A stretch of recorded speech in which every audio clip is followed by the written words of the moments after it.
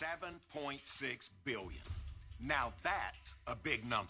That's how many people there are on Earth. In the U.S. alone, estimates say that out of 328 million, there are nearly 246 million lost souls. Men, women, boys, and girls that don't know Jesus. Those numbers seem big, but what if we were to focus on the number 1?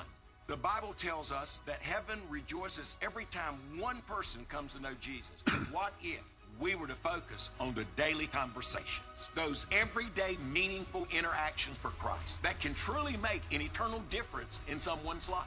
We can reach our nation with the gospel. We can reach the millions. We can reach our friends and family and neighbors by starting with one. Who's your one? Well, this month we're focusing on that very subject. Who's the one person God's put on your heart that this year you're going to pray for, you're going to serve and express love to, you're going to invite to church, you're going to share your story and Jesus' story with them, that you want to be an instrument God uses to influence them toward faith in Christ.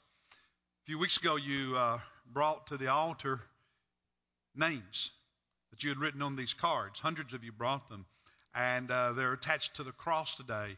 That Sunday the cross was here, and you laid them at the foot of the cross saying, that person needs Jesus Christ. That person needs a relationship with Christ, and I care. I care about that person. And I'm going to ask God to use me in that person's life. Today we're going to talk about that a little bit, and one of the things we're using to help you, and by the way, if you weren't here that Sunday and never got to turn in one of these, some of these cards are available on the table in the back. But there's a 30-day prayer guide we're encouraging you to use. And I've been doing it every day, using that guide, and it's really helping me to pray for, I actually have 2 names up here, and it's helping me pray for them in ways I might not pray for them ordinarily. And you can access that prayer guide on our website, fbcrockhill.org, under the pastor's blog. The devotion, the prayer suggestion for that day is there. Also in the YouVersion of the Bible app, under the plans, just search who's your one, and you can use the prayer guide at your own schedule. And then for those who don't have access to that, there's a hard copy, a few of them left in the back. And this morning I was looking at the prayer suggestion for today, and it's from a verse in Exodus that says, the Lord is a compassionate and gracious God, slow to anger and abounding in faithful love and truth, maintaining faithful love to 1,000 generations, forgiving iniquity, rebellion, and sin. And then there's just a brief paragraph that helps me know how to pray that verse over my 2. So I want us to pray that verse for the ones that are on our hearts right now. I want you to stand, if you would. Go ahead and stand up.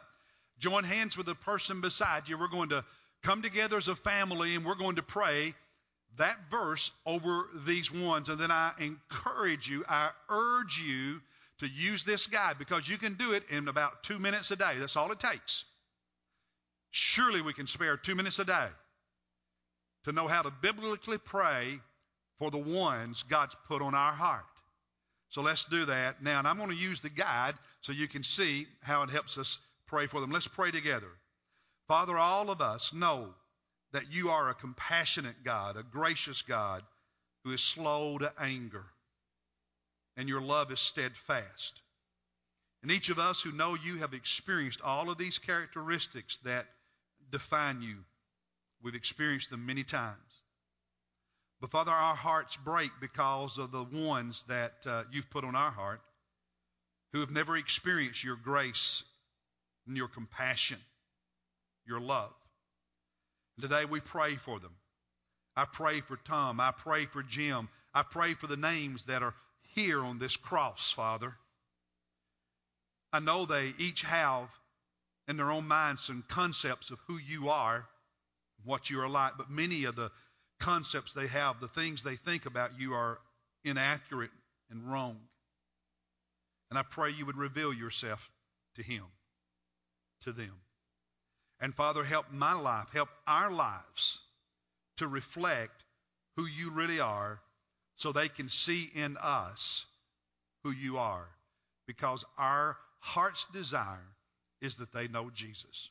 In his name, amen. Thank you, and you can be seated now. If you'll use this prayer guide, you will be able to pray a different prayer each day for 30 days, focused on a different subject matter from Scripture for your one. This morning in the sermon, I want to talk about the wants of one man in hell. What are the wants of one man in hell? You can open your Bible, if you have it, to Luke chapter 16. We'll look at that passage in a few moments. There was a little 5-year-old girl who was in kindergarten, of course, and one day she was riding in the car with her mother, and they were passing a construction site along the side of the road where they were doing some utility work and other things, and she saw these pipes, these poles sticking up from under the ground. And sitting in the back seat, seeing those poles coming out of the ground, she asked her mom, she said, "Mom, is that how people in hell breathe?" Well, you can see a little girl thinking that, right? And her mom was surprised by the question. She said, I don't think so, honey. Why do you ask? And so the little girl asked her mom, "Mom, do you believe in hell?" And Mom said, "Yes, honey, I do." The little girl asked, "Well, does everyone believe in hell?" And Mom said, "No." And the little girl said, "Well, my teacher does. She talks about it every day." So Mom was kind of curious, and she asked, "Well, what does your teacher say about hell?" And the little girl raised her hands up in the air, and she says, "Inhale, exhale. Inhale, exhale."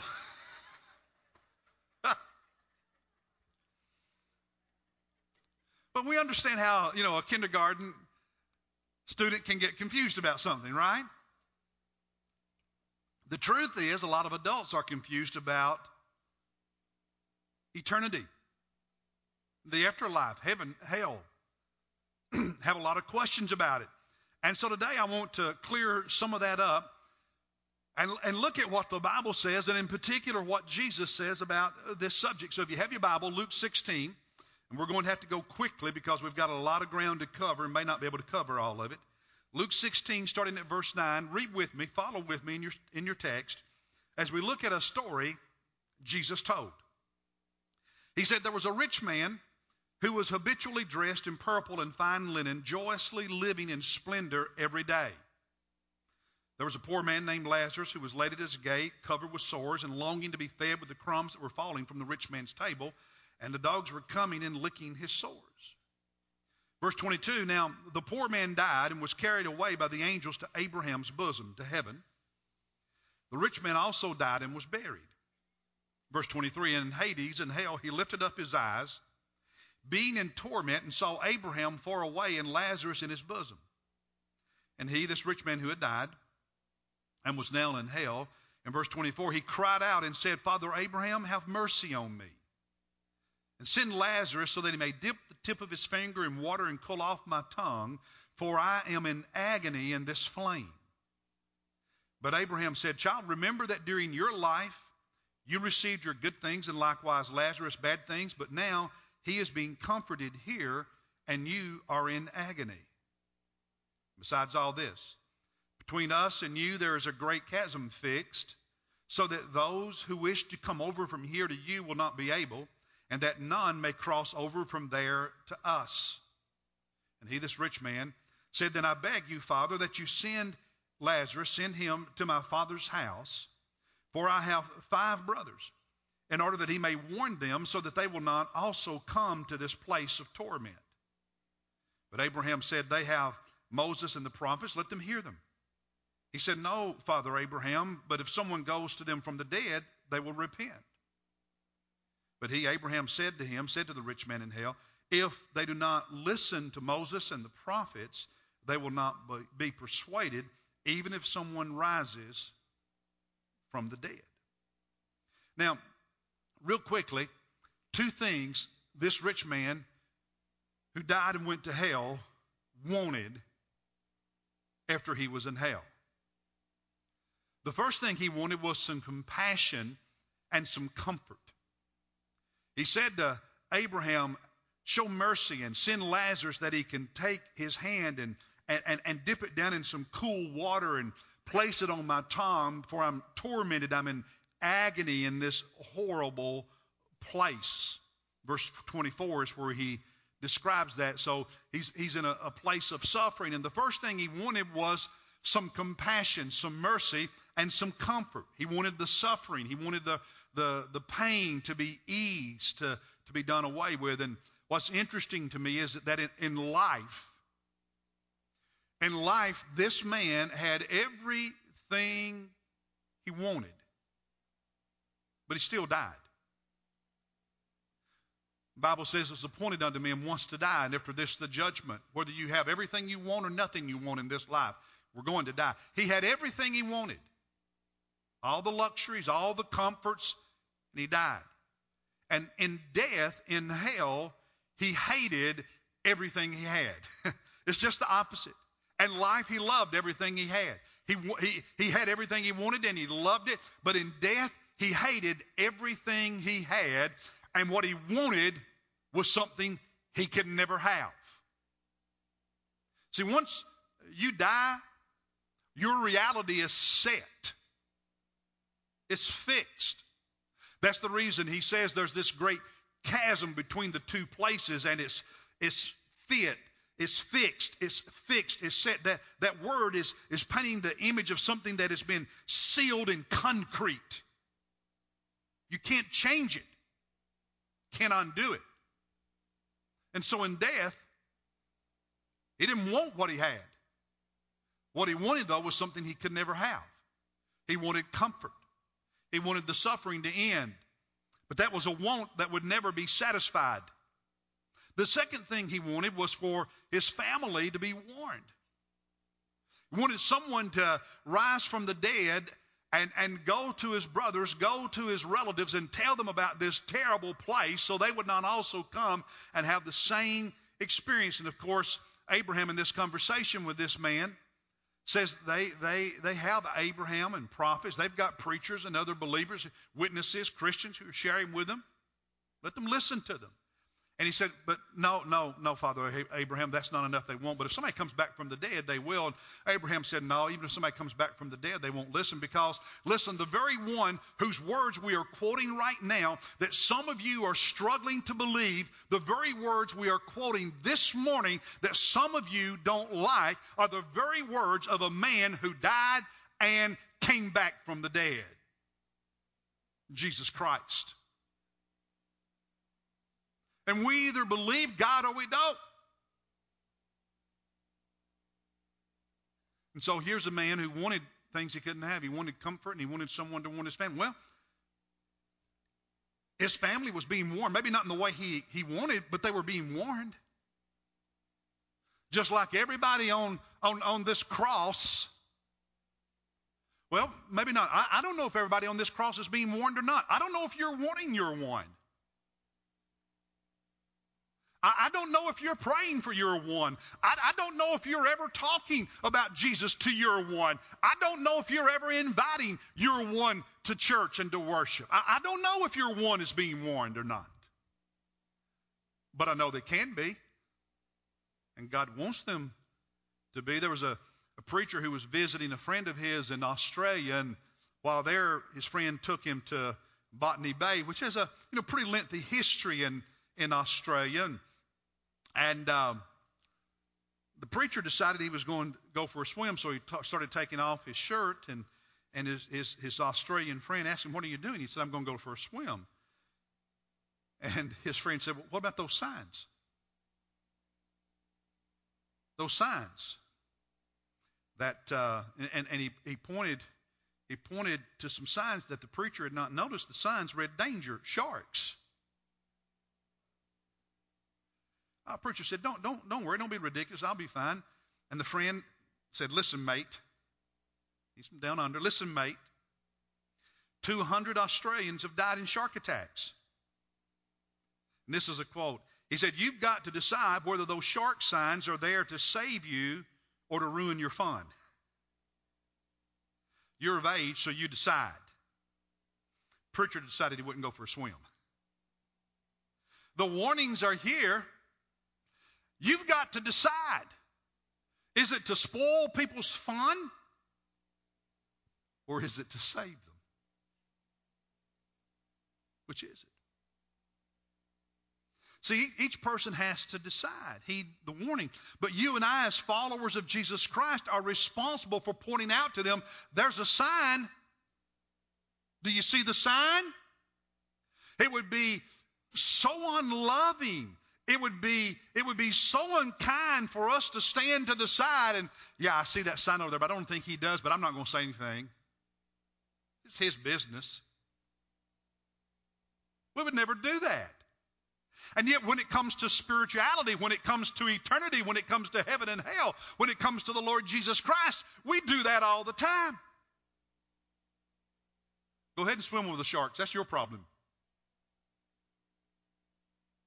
Don't ever show them the signs. Now, this story we just read was told by Jesus Christ, but there's much more Jesus said.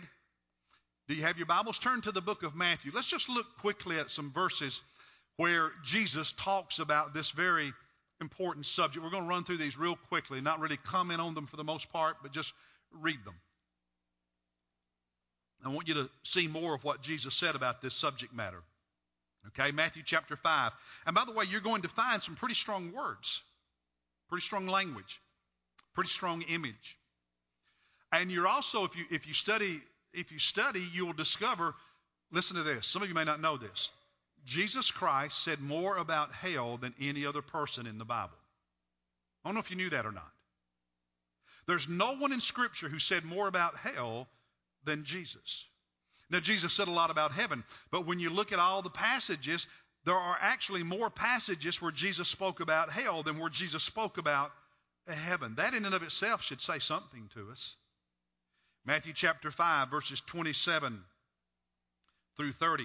Jesus said, you have heard that it was said, you shall not commit adultery.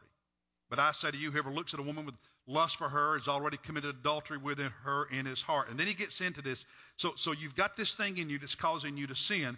So he makes a point, uses an analogy here in verse 29. He says, if your right eye makes you stumble, tear it out, throw it from you. For it's better for you to lose one of the parts of your body than for your whole body to be thrown into hell. And then he says, if your right hand makes you stumble, cut it off, throw it from you, for it's better for you to lose one of the parts of your body than for your whole body to be thrown into hell. Now, Jesus is making a very dramatic point. You would think losing an eye, losing a hand would be a terrible thing, and it is, but Jesus says hell is much worse. And by the way, if the name up here is your cousin, your uncle, your dad, your grandchild, your neighbor, co-worker, your friend, without Christ, that's their future.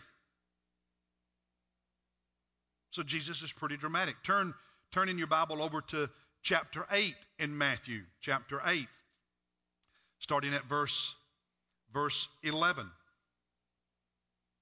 Jesus is talking to a Jewish audience who thought simply because they were blood descendants of Abraham, everything was all right. And he says that's not the case. In verse 11 it says, I say to you that many will come from the east and west and recline at the table with Abraham, Isaac, and Jacob in the kingdom of heaven. Jesus is saying in heaven it's not going to just be the patriarchs of the Jewish faith, but it's also people from the east and west. It's Gentiles. The Gentiles who are a believer in Christ will be there. But the sons of the kingdom, some of the descendants of Abraham, some of the Jewish people, he says, will be cast out into the outer darkness. And in that place there will be weeping and gnashing of teeth.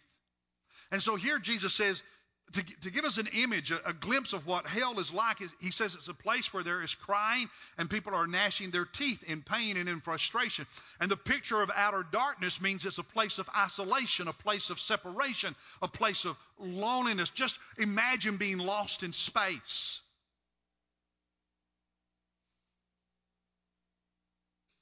Chapter 10 in Matthew. Matthew chapter 10, verses 27 and 28.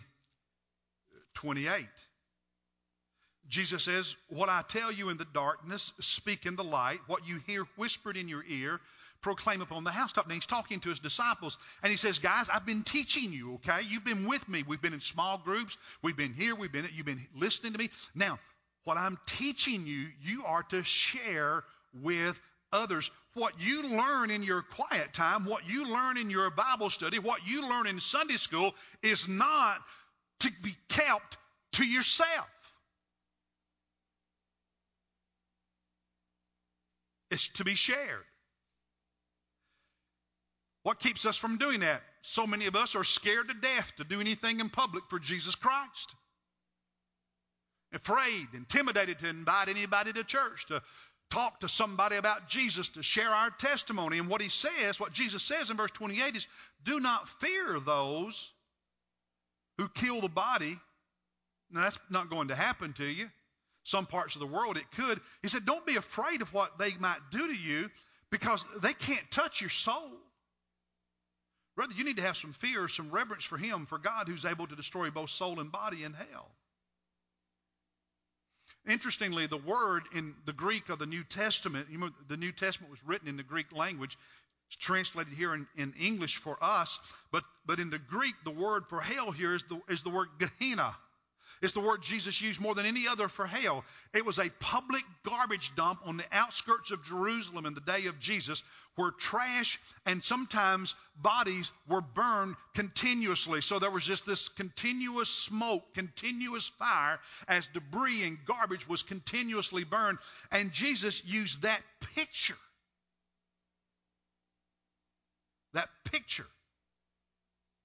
when describing the reality of hell. It's pretty graphic. Well, look in chapter 13, something else Jesus said. Chapter 13, verses 24 and following, Jesus tells a parable, a story, to make a point about a guy who planted a garden, wheat, and then some other people came in at night and planted weeds, tares, and his staff. What do we do? Do we pull? He said, no. If you pull up the tares, the weeds, you'll pull up some of the roots. Just let them grow together. He's making a point about human history. And so in verse 30, he said, allow both to grow together until the harvest. And in the time of the harvest, I will say to the reapers, first gather up the tares and bind them in bundles to burn them up, but gather the wheat into my barn. So the separation of the two, the separation in humanity, the separation of the lost and saved, those who follow Christ and those who don't, that separation will take place at the harvest, at the second coming of Jesus, at the end of the age, if you will. Now drop down to verse 36. So he left the crowds and he's with his disciples in a house, and they said, would you tell us more about what you meant by that parable about the wheat and the tares? And so he explains it to them. And in verse 40, he said, just as the tares are gathered up and burned with fire, so shall it be at the end of the age. Son of Man will send forth his angels. They will gather out of his kingdom all the stumbling blocks and those who commit lawlessness, and will throw them into the furnace of fire. And in that place there will be weeping and gnashing of teeth. There's that symbol of suffering again, and fire. And by the way, the image Jesus used more than any other when it comes to hell is the image of fire. Now, going down to chapter 18. Chapter 18. And one of the reasons I'm doing this is sometimes people say, well, Jesus didn't say much about hell, did he? Well, I want you to understand he really did. Chapter 18 and verses 8 and 9 is a repeat of what you saw in chapter 5 with some other additions about body parts and losing them and how bad it is, but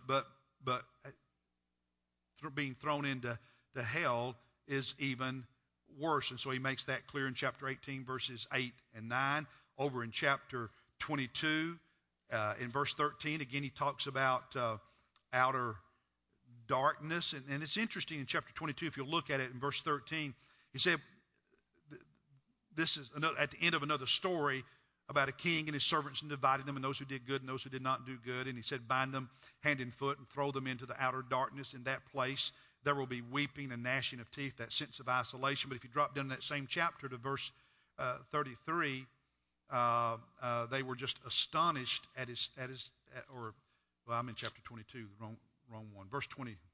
I got all confused. Y'all ever do that? Verse 20, chapter 23, verse, where am I at? Verse 13. Oh, yeah, no. I can't see. There it is. But woe to you. Oh, he's talking about the scribes and Pharisees here, the hypocrites. And he says, woe to them. And he goes through a whole litany of woes. And then down in verse 33, now here I'm at it. He said, you serpents, you brood of vipers, how will you escape the sentence of hell? One of the things I wanted to say about that.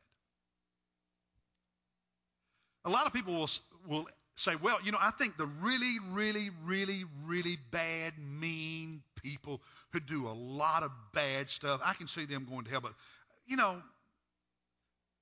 this was some religious folk, he said, will not escape hell. The scribes and Pharisees were religious folk. They were moral. They didn't go out and kill people. They weren't murderers of thousands and millions. But they were hypocrites. And he said they can't escape it. So you've got all those other verses up there where Jesus said a lot about it. One last one I want us to look at in Matthew is in chapter 25. Just drop down there because multiple times toward the end of that chapter, for instance, in verse 46, chapter 25, verse 46, he said, these will go away into eternal punishment, but the righteous into eternal life. And it's interesting. The Greek word that Jesus used for eternal when he talks about the righteous having eternal life, living forever in heaven. And most people believe in heaven and want to talk about that. But the word for eternal life in heaven is the same Greek word he uses for eternal punishment in hell. Same word. Same word for eternal.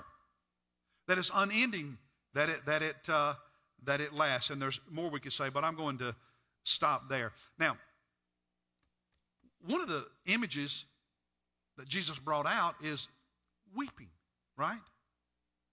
Weeping. And in Luke 16, you have the rich man in hell who's in agony and pleading for mercy. But people in hell are not the only ones who weep. Jesus weeps. Jesus weeps. The story is in Luke 16, but a few pages beyond that in chapter 19, in verse 41, the Bible says, when Jesus, approached Jerusalem, he saw the city and he wept over it.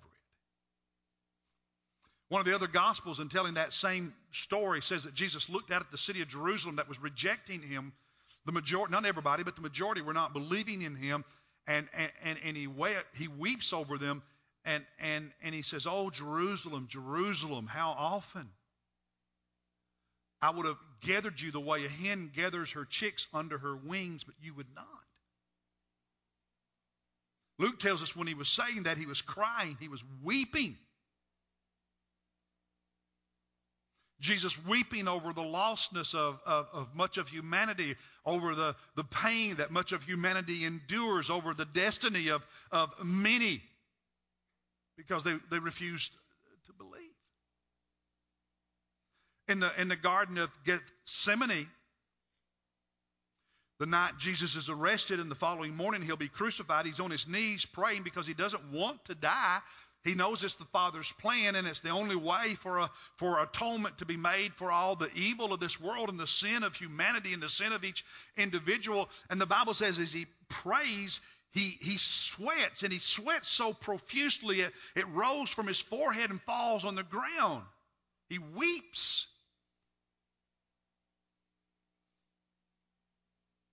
When he stood at the tomb of another man named Lazarus who had died and been buried, and he saw his sisters weeping, the Bible says Jesus wept.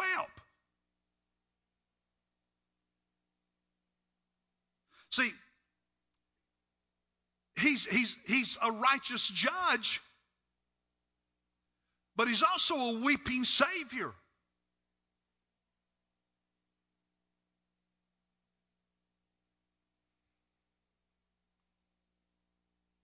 Now, the story in Luke 16, Jesus pictures hell as a real place with real people, with personhood. The rich man was able to see, able to hear, able to speak, able to feel, able to remember. That's personhood. That's a real person in a real place with real suffering and real regrets, but in a place that is fixed, a place with no exit. And I know there are some people in this room right now and some watching on live stream or who will watch later by television who have questions about hell, who struggle to believe that it's real and that a loving God would allow anyone to go there. And I don't have time to answer all the questions that each and every person has today or in one sermon or even in 2 or 3 sermons, but I want you to notice that in the story about the rich man, in verse 31, after he had asked Abraham to send someone back to warn his family, Abraham said to him in verse 31, he said, if they do not listen to Moses and the prophets, they will not be persuaded, even if someone rises from the dead. Now, Jesus rose from the dead. Before he rose from the dead, he died. That's why he had to rise from the dead. He died. He died. And the Bible teaches that Jesus died with our sin upon him, paying the penalty of our own bad decisions. But he died. And on that cross, Jesus suffered hell. He suffered the darkness of separation from the Father that sin causes. You'll remember at midday, at noon, when he was hanging on the cross, the sky turned black because he became sin. And on the cross, not only did he physically suffer, on the cross he spiritually suffered. On the cross he experienced hell for us.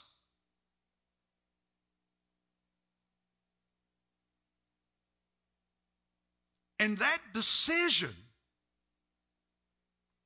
is a measure of how much he loves you and how much he loves each of these.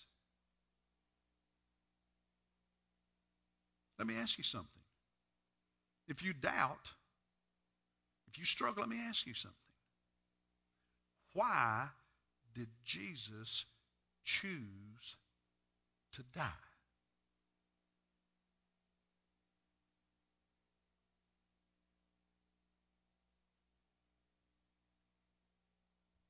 He could have simply preached love without dying. If everybody was going to heaven no matter what, he could have simply said that and not died. Why did he choose to die and suffer hell on the cross? Why? It's because he knew something you don't.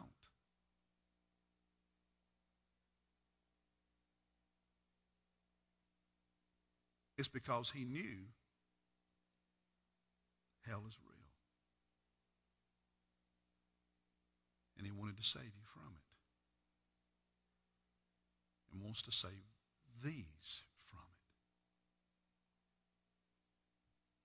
it. See, there's no other explanation for why Jesus died. The truth is, there's no other explanation for why he even came into this world, giving up his place in heaven to come here and be one of us, if you will, apart from that reality.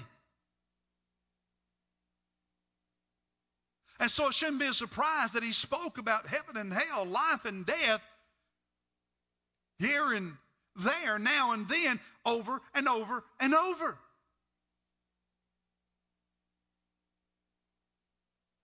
See, the truth is, hell is avoidable. It's avoidable. None of these have to go there.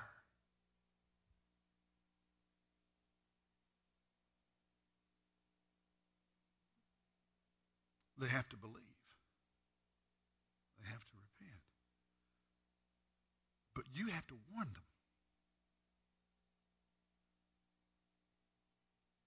silence is not an option.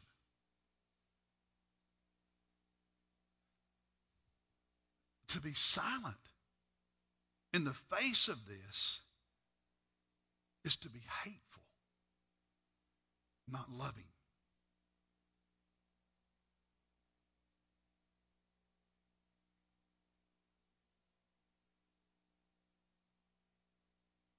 What are you going to do?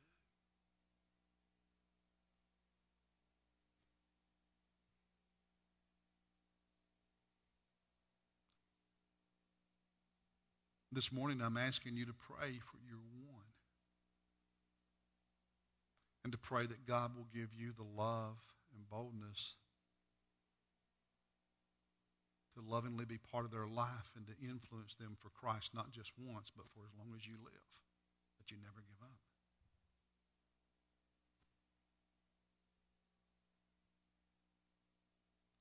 Here on the altar are hundreds of these little stickers. You bend them and you'll find a crease somewhere in the back, peels off, and you can stick them somewhere. I have one of these on the cover of my prayer journal that I get out every day when I have my quiet time. And I see one. I actually have one of these stuck in my car, so every time I get in my car and drive, I see one. And this morning, so you could see it, I just put it on here this morning so you could see it. I have one on the cover of my Bible, so I can see one. The most prominent place where I see it all the time is I have one on the on the cover of my laptop, so I can see one. And every time I see that, what do you think it reminds me of?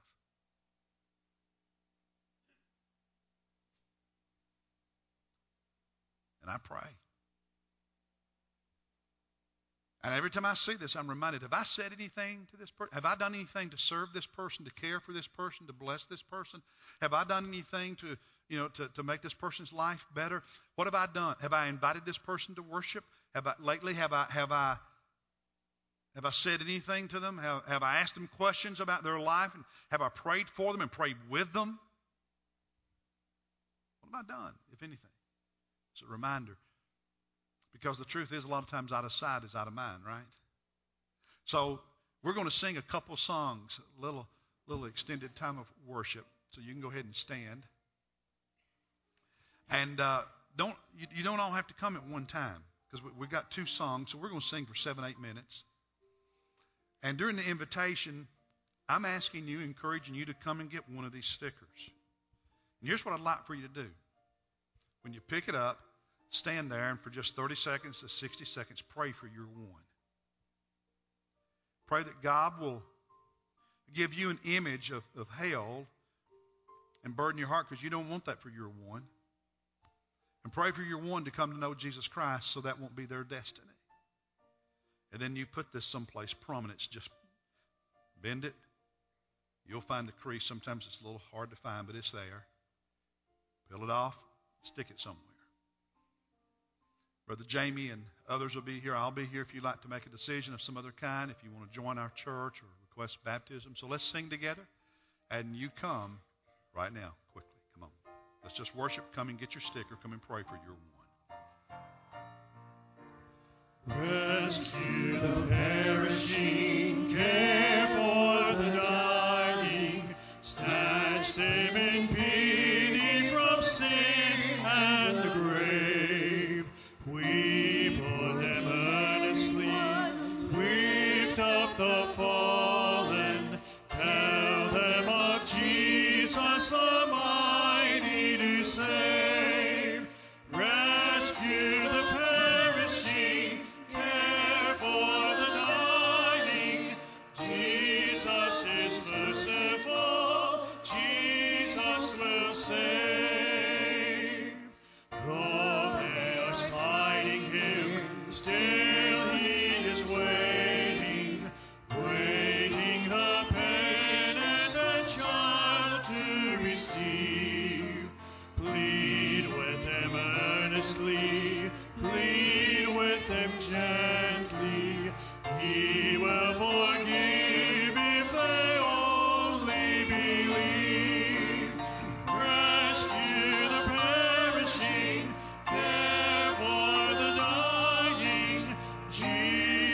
Jesus is merciful. Jesus will save. Down in the human heart, crushed by the tempter, feelings lie buried that grace can restore. Touched by a loving heart, wakened by kindness, chords that are broken will vibrate once more. Rescue the perishing, care for the dying. Jesus is merciful. Jesus will save. Rescue the perishing. Duty demands it. Strength for thy labor the Lord will provide. Back to the narrow way, patiently wait them. Tell the poor wanderer a Savior has died. Rescue the perishing, care for the dying. Jesus is merciful. Jesus will save. Let's join our hearts. Father, you're speaking, and we're burdened. And Lord, we wish we could just make people do stuff, but we know we can't. But we pray your Holy Spirit will grab the hearts of our loved ones, of those we're burdened about, those friends we care for, and that you'll reveal yourself to them and help them to see how much you really do, you really love them. Let's sing one or two more verses, and then we'll close.